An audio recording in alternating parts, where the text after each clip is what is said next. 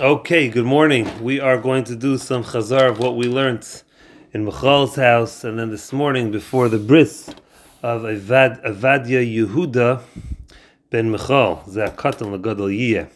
Says the Gemara in Daf Chaf Amebei, the two dots, V'hamakif pas reishe, someone who rounds the hair of his head. Tan Rabbanan, what's pas reishe? It's seif reishe, the tip of his head. Says the Gemara, Ve'ezel seif reishe, what is referred to the area of the tip of the head?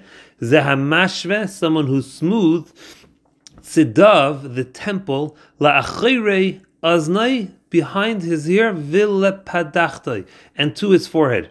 He creates a smooth line from his temple to the behind his ears. Tani Tana Kamed Rav Chizda, Echad HaMakif, the barber, V'echad HaNikif, the fellow who is getting the haircut, like it, both get malchus. Amar lei, man the achal tamri ba'arbele lucky, a person who eats dates that were picked on Yantif, which is forbidden, he gets malchus. What did he do wrong? And says the Gemara, the Amar Lacha, no. The Tana tells you money. Who's the author of this halacha? It's Reb Yehudi.